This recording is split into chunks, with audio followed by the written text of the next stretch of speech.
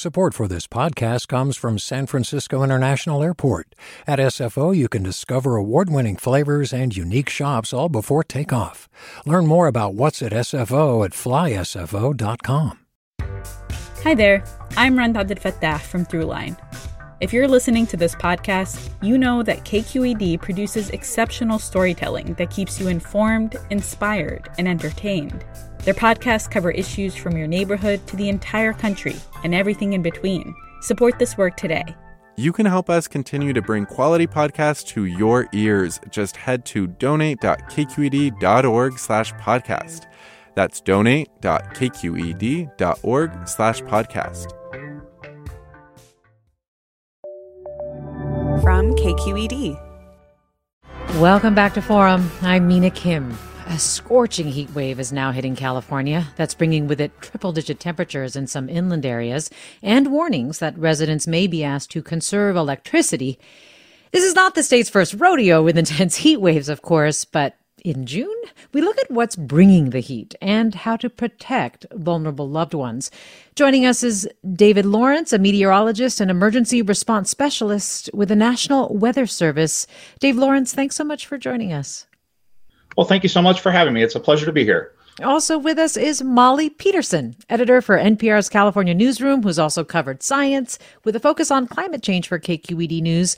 Molly Peterson, glad to have you on as well. Great to be here. And Molly, where are you? What's the forecast high where you are? I'm in Los Angeles, and knowing what the forecast high is something I psychologically don't like to do.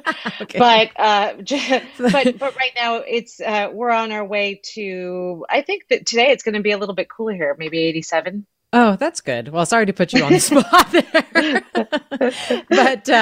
But I do understand that excessive heat warnings, Dave Lawrence, have been in effect since yesterday in parts of Los Angeles and Ventura counties. And excessive heat warnings are expected to take effect in Northern California soon as well. Can you just describe how hot it will be and where? Where are the places that will be hardest hit? Well, this is going to be a fairly widespread heat wave across much of the state of California. As was mentioned by Molly, a little bit closer to the coast, you're the lucky one to be on the cooler side with winds coming off the water, so that keeps things cooler. But just inland, we're talking temperatures across much of Southern California, all the way up through the Central Valley, Sacramento and San Joaquin valleys, well into the hundreds, 100 to 120 degrees. Hottest temperatures are most likely as we go into the day Thursday, Friday, and Saturday. And then a bit of a relief as we get into early next week with temperatures only, and we'll take that, but only in the 90s once again. So definitely a pretty prolonged stretch of significant heat here the next couple of days. Yes, I was really stunned to read that LA County, Santa Clarita, Woodland Hills, you're looking at, 110 degrees on average basically there. And then Coachella Valley and Borrego Springs looking maybe to get into as high as 120. That's pretty incredible. And the other thing that I've been talking about, especially in the introduction, is that this is all happening in mid-June, Dave Lawrence. How common is that? Well, it's pretty unusual from a climatology standpoint. Most of the significant heat waves in California have occurred during the months of July and August, and sometime even into early September, depending on the year. The one interesting thing, though, is if we look back at some of the hottest temperatures recorded at some of the largest cities, they've actually occurred in the month of June, but usually it's only like a day or two, maybe. In this case, we're talking about, again, several days, at least 3, in some cases 6 days of temperatures well above 100. So pretty unusual climatologically speaking. Yeah, so it's the combination of the high temperature, but how long these temperatures are lasting. That's a really good point. And Molly, while you are in Southern California right now, you have covered heat and fires all over the state, and you know the Bay Area well, and you know that in the Bay Area, we tend not to be super acclimated to long stretches of heat, right? Yeah, it's absolutely true. For KQED, we did some reporting where we measured heat inside people's homes, because the way people experience heat in an urban area isn't just affected by the urban heat island effect, right? The mass of concrete and built structures that make everything a little bit warmer. It's also how heat is held inside buildings. And that affects you when you're trying to sleep, when you're trying to work. And something that is true is that even though the Bay Area's got, a little bit more of a temperate climate than the one that I'm experiencing or that my friends in the Eastern Coachella Valley are experiencing, what the Bay Area does have is people aren't acclimated to this kind of heat when it comes their way. And over time, we've seen in the Bay Area rising temperatures at night. So basically less time to recover overnight when it's hot. All of that means a lot of cost to people emotionally and to their health and also to their wallets when they have to try to cool their homes down. Yes, infrastructure wise, I think the Bay Area really does tend not to have a ton of homes with air conditioning. So it can be really difficult, as you say, when it doesn't cool down at night. Again, Molly Peterson is editor for NPR's California Newsroom. Dave Lawrence is meteorologist and emergency response specialist for the National Weather Service. And we're talking about this intense multi-day heat wave in California that's happening this week, which is predicted to shatter some records for mid-June. And you, our listeners, if you'd like to join the conversation with your questions or concerns about the heat wave or want to share what you're doing to try to keep cool, you can give us a call. 866-733-6786 is the number. Again, 866-733-6786. You can get in touch on Twitter or Facebook at KQED Forum. You can email us at forum@kqed.org. So Dave Lawrence, can you just tell us what's causing this meteorologically? Like, what is going on with our weather system right now? Well, certainly it's not unusual to be hot, as you've mentioned a couple of times, but this is a very stagnant weather pattern we're in. We have a very large area of high pressure that's pretty much dominating the entire western United States. And the flow around that high pressure system is bringing up southerly winds, pumping in lots of warm air. And as I mentioned, the pattern is very stagnant. There's two storm systems. One is across the Northeast and one's over Alaska that basically have locked in this weather pattern. So what happens is each day temperatures get just a little bit warmer because we're starting a little bit warmer at night. And we just kind of tend to build up temperatures with each passing day, such that by the time, again, we get into Thursday, Friday, and Saturday, we're talking well into the triple digits for a good portion of the state.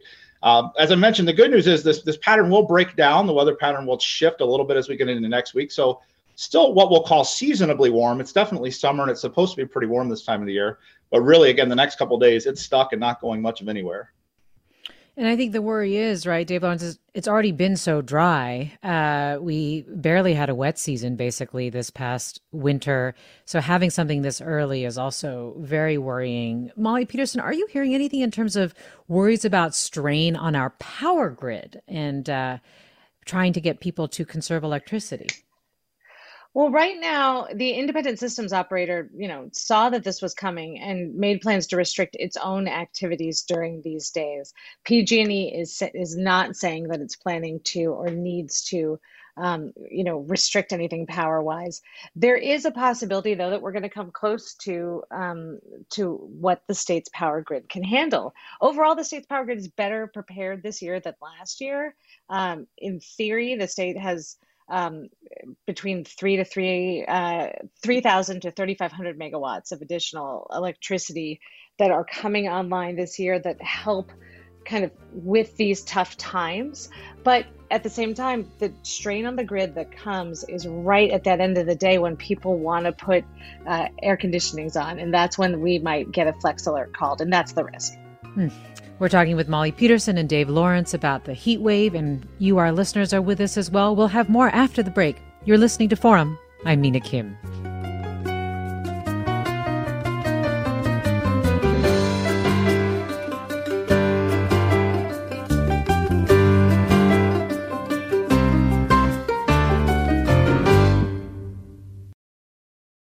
Support for Forum comes from San Francisco Opera. Set 10 years after a school shooting, the critically acclaimed opera Innocence takes us into a complex emotional journey where our understanding of innocence and guilt is constantly upended.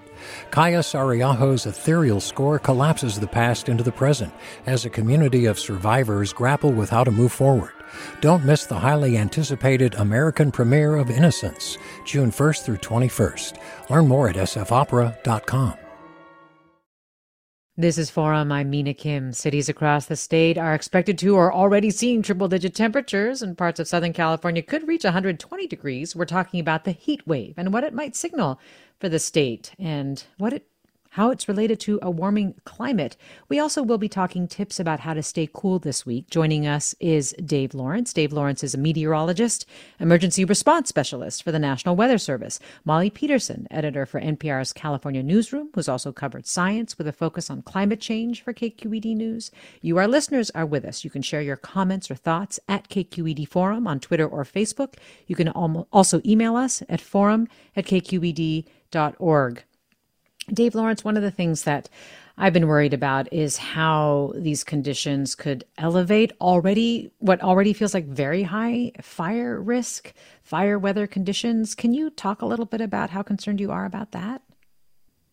Well, it is a very large concern going forward in that we obviously had a very dry, quote unquote, wet season out there. In fact, if you look at the numbers, we're about a wet season behind schedule over the last 2 years in terms of average precipitation that we need to make up. As we go forward, though, yes, these high temperatures and hot temperatures are expected to continue for at least the next couple of weeks with very little change in the weather pattern. And that obviously just very gradually dries out what little bit of water was in the ground and in the plants and really gets those fuels, if you will, ready to burn quickly. The one piece of good news, at least with this current round of heat, is while temperatures will be hot, and of course it's very dry, so be very careful with anything that can be flammable. But we don't expect very strong winds with this particular setup, but winds overall the next couple of days are pretty light out there. So we won't have the winds to fuel any really large fires here over the next couple of days. But going forward, as you mentioned, very big concerns with fire weather conditions heading into the rest of the summer and the fall months. Well, I'm glad to hear that. And actually, one of the things that I was struck by as people are monitoring a few of the fires that have broken out in the state in the last few days is that one of the big concerns, actually, Molly Peterson, is firefighter heat illness. Can you talk a little bit about some of the biggest things to be on the lookout for with regard to being affected by the heat exhaustion or heat stroke? Right. Heat exhaustion, begins with any number of symptoms. And when you have all of them, that's not a good sign. You might have excessive sweating. You might be faint or dizzy. You might feel a little bit nauseous. You might get muscle cramps. Your skin might feel pale and clammy and cool to the touch. I've actually had that happen to me. You might feel nauseous. Your pulse might be weak or rapid. And then in more serious cases, you develop a headache. You no longer kind of have the ability to sweat, to cool yourself off. Your body temperature itself gets very high. Your pulse strengthens and becomes very fast because you're working so hard, again, to try to cool yourself off. And you may even lose consciousness. When we reported on people in working conditions, we had people who experienced these symptoms. The best way to handle this is to get to a cooler place if you can, to keep drinking water if you're conscious, and to use cool compresses, particularly on pulse points. I've found that to be very helpful. Well, this listener writes, in other years, people would go to movie theaters and malls to escape the heat. Was not being able to do that last year a problem? I guess that might come back now that California has reopened. Dave Lawrence, it sounds like also embedded in there is another tip to try to get to places that you know will likely be cooler or air conditioned. That is still the number one way to keep yourself cool, of course. If you don't have something available in terms of a cooler area to hang out in, as Molly mentioned, finding shade, getting yourself plenty of fluids. Remember, don't drink the sugary stuff or the alcoholic stuff. You may enjoy it at the moment, but it's only going to further dehydrate you. So water is still the number one way to go to cool yourself down if you can't get to a place of shelter that's on the cooler side. But if you can, air conditioning is the number one way to keep yourself cool here over the next couple of days. That's really good advice, actually, reminding us to make sure we're not drinking alcohol and super sugary beverages. I'm a little worried about that because it is Father's Day this weekend. So I know a lot of people are getting together and wanting to have fun. And alcohol could be involved in some of those gatherings. Other tips or resources for tips, Dave Lawrence? I'm assuming the National Weather Service has quite a few. We do. We maintain a safety page. If you just head to weather.gov, you can find a lot of safety tips on there for keeping yourself cool during heat waves. And again, this isn't anything terribly unusual in terms of heat over a long haul. I mean, certainly we get long stretches, but I just really want to reinforce, again, the early nature of this and just how hot these temperatures are. You're talking even across the Sacramento and San Joaquin valleys where, average highs are mostly in the 80s.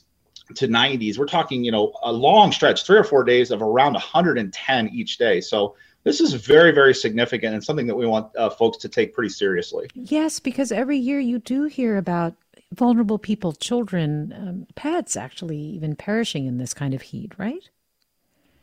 We unfortunately do it. We've already had, unfortunately, it's really sad, 2 child fatalities this year due to being left in vehicles on hot days. And I don't think most folks really realize the impact of just how hot temperatures can get inside a locked vehicle. In many cases, if the outdoor temperature is maybe 100, inside that vehicle, it's between 125 to as much as 140 degrees. So it only takes a matter of moments in that type of an environment to lose consciousness. And then unfortunately, we see these fatalities. So if I could encourage folks listening, just please really pay attention. Don't leave your pets outside, or if they have to be, definitely leave them plenty of water to drink and have some shelter. And always check that vehicle before you leave. We're very busy people, all of us are, and we do get in a hurry, and these things happen, unfortunately. And our goal here really is just to prevent any additional fatalities related to hot vehicles. Again, Dave Lawrence is emergency response specialist and meteorologist for the National Weather Service. Molly Peterson is editor for NPR's California Newsroom. And you, our listeners, are sharing your thoughts and questions by getting in touch on Twitter or Facebook at KQED Forum and emailing us at forum@kqed.org. And this listener writes, I live in San Francisco and mercifully am not feeling the effects of this heat wave right now, but I'm very concerned if these temperatures become more frequent in the city. Few people have air conditioning, and so many old buildings retain heat, and I can't imagine the cost of having to retrofit. You touched on a lot of this, Molly Peterson, and interestingly, this other listener writes, should we expect summers like this every year in the future? Do you have any thoughts for these listeners? Well, yeah, I mean, San Francisco, part of our reporting at KQED was that in 2017, extreme heat killed at least 14 people in the Bay Area, including 6 in San Francisco. And San Francisco Department of Public Health has had a pretty focused, effort on thinking about what extreme heat means now and into the future, thinking about it as a climate change problem. Contra Costa is doing something similar. This is San Mateo County. One of the hard things is that scientifically, we aren't sure what the best thing to do is for people. Cooling centers don't always work, for example.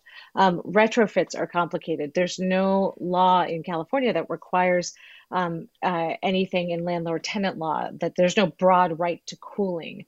So there's no standards for local response when temperatures spike. And in different parts of the Bay Area, we react in different ways. So there is this kind of move towards thinking about it as a climate change problem, but we're not quite there yet.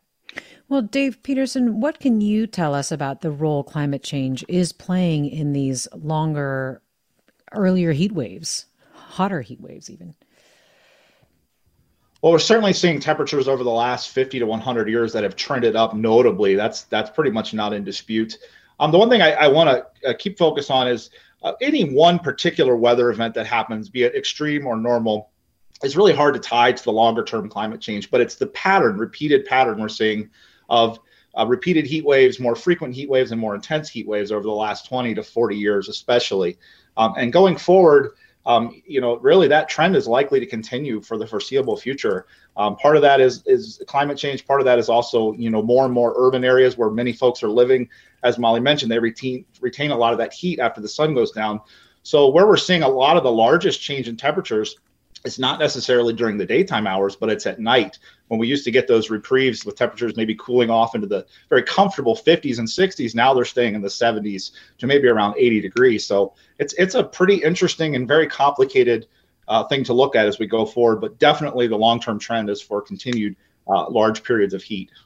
Well, that's what this listener is concerned about. This listener writes, are heat waves becoming more frequent? Is there a trend we should worry about, or are these events essentially one-offs? I'm struck by what you were saying earlier, Molly Peterson, about some of the infrastructure questions, the policy questions that we need to start really grappling with in terms of right to heat, for example. But can you tell us in the last 2 minutes that we have, if there are things that we aren't even thinking about right now that can happen during extreme heat events, or if we have more frequent extreme heat events? I mean, I think I remember that you gave a talk a few years ago where you were talking about the impact on like train tracks and commuter trains. Right. I wasn't talking about that, but I was interested by the fact that San Mateo County, which has this climate ready program, was talking about, look, commuter trains, because you've got the high heat on the train tracks, and because, I mean, this is not something that is currently happening. I want to stress that, but there is this very, we've built our infrastructure for certain temperatures, and we live in these structures that we live in. We live in homes and buildings, apartment buildings, thinking that certain temperatures are going to be around, and they might not be.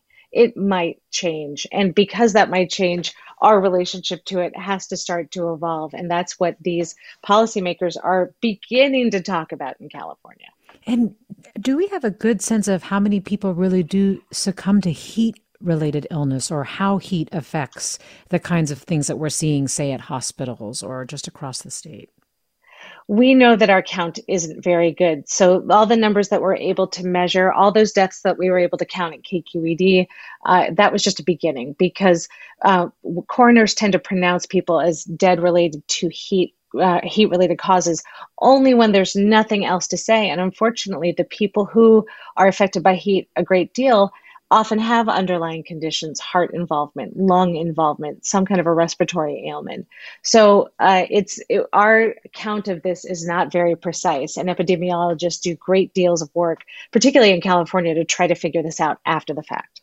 Well, a lot to think about, but I hope you both stay cool. Molly Peterson, editor for NPR's California Newsroom, who's also covered science with a focus on climate change for KQED News. Dave Lawrence, a meteorologist and emergency response specialist for the National Weather Service. I want to thank Caroline Smith for producing this segment on our heat wave, and Blanca Torres for producing our segment on the eviction moratorium and its impacts, and you, our listeners, for sharing your comments. You've been listening to Forum. I'm Mina Kim.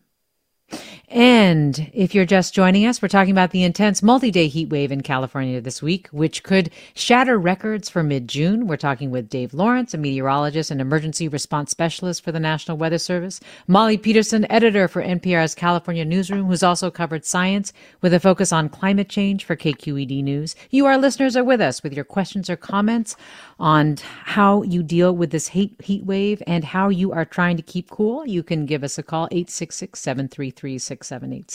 You can get in touch on Twitter or Facebook at KQED Forum. You can email us, forum@kqed.org. This listener writes, is it even possible to live in 120-degree heat? Which is a little bit related to what we were just talking about before the cutaway there, Molly Peterson. But Dave Lawrence, I don't know if you have a reaction to that question. Is it even possible to live in 120-degree heat? Well, it is certainly possible, and folks in southern Arizona and even very far southern portions of California and a few spots deal with those type of temperatures on a, I wouldn't call it routine, but fairly routine basis, I guess we'll say. At least maybe not 120 every day, but well into the 110s on an average basis. So it is possible, but it just takes a lot of energy because you have to run those air conditioners constantly, and you really have to be cognizant. Everyone always says it's a dry heat, and we are lucky that we don't have a lot of humidity out here in the West, but you really have to pay attention and keep yourself hydrated, because in those type of temperatures, you can become severely dehydrated in just a matter of minutes. So possible, but probably not a perfect world, or not optimal, we'll say.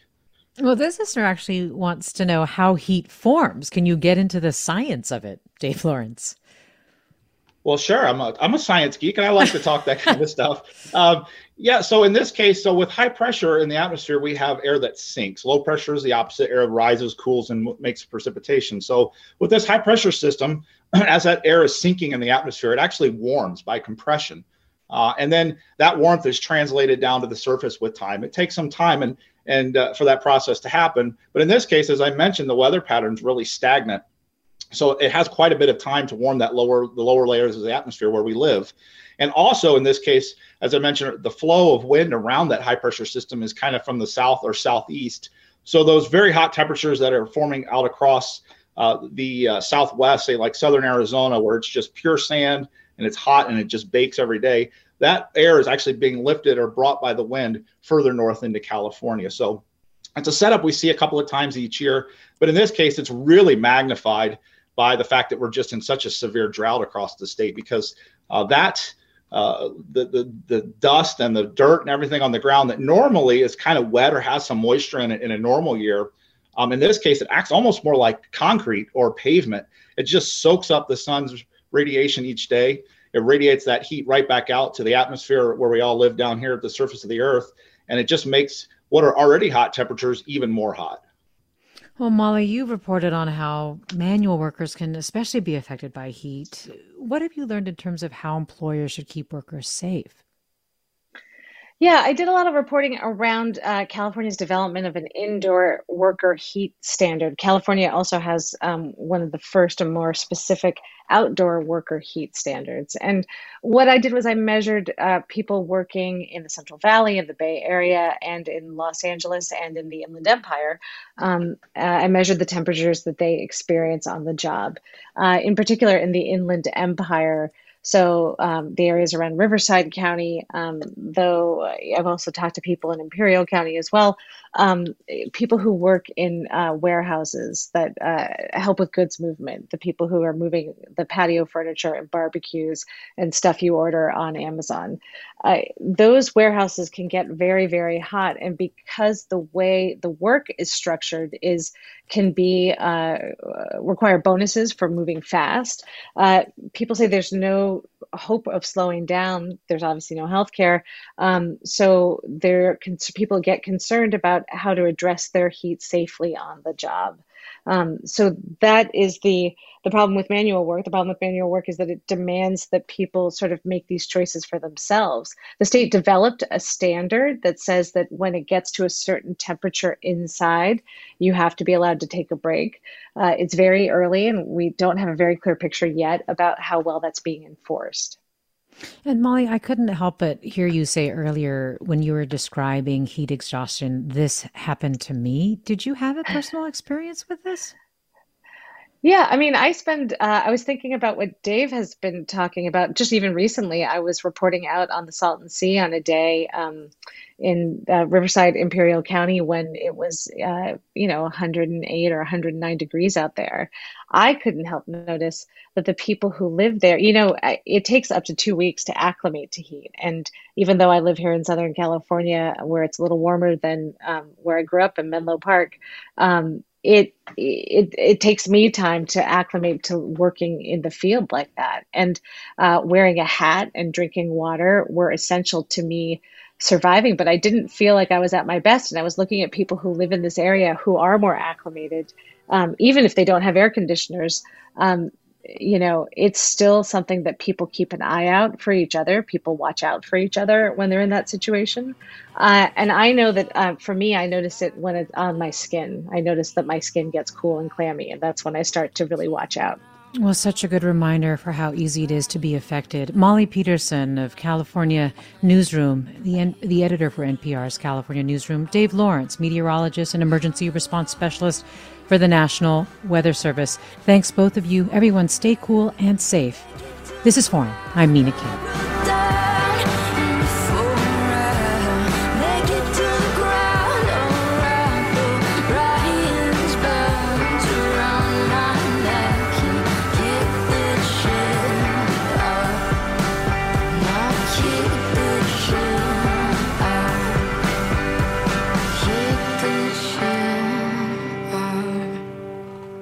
Funds for the production of Forum are provided by the members of KQED Public Radio and the Germanicos Foundation and the Generosity Foundation.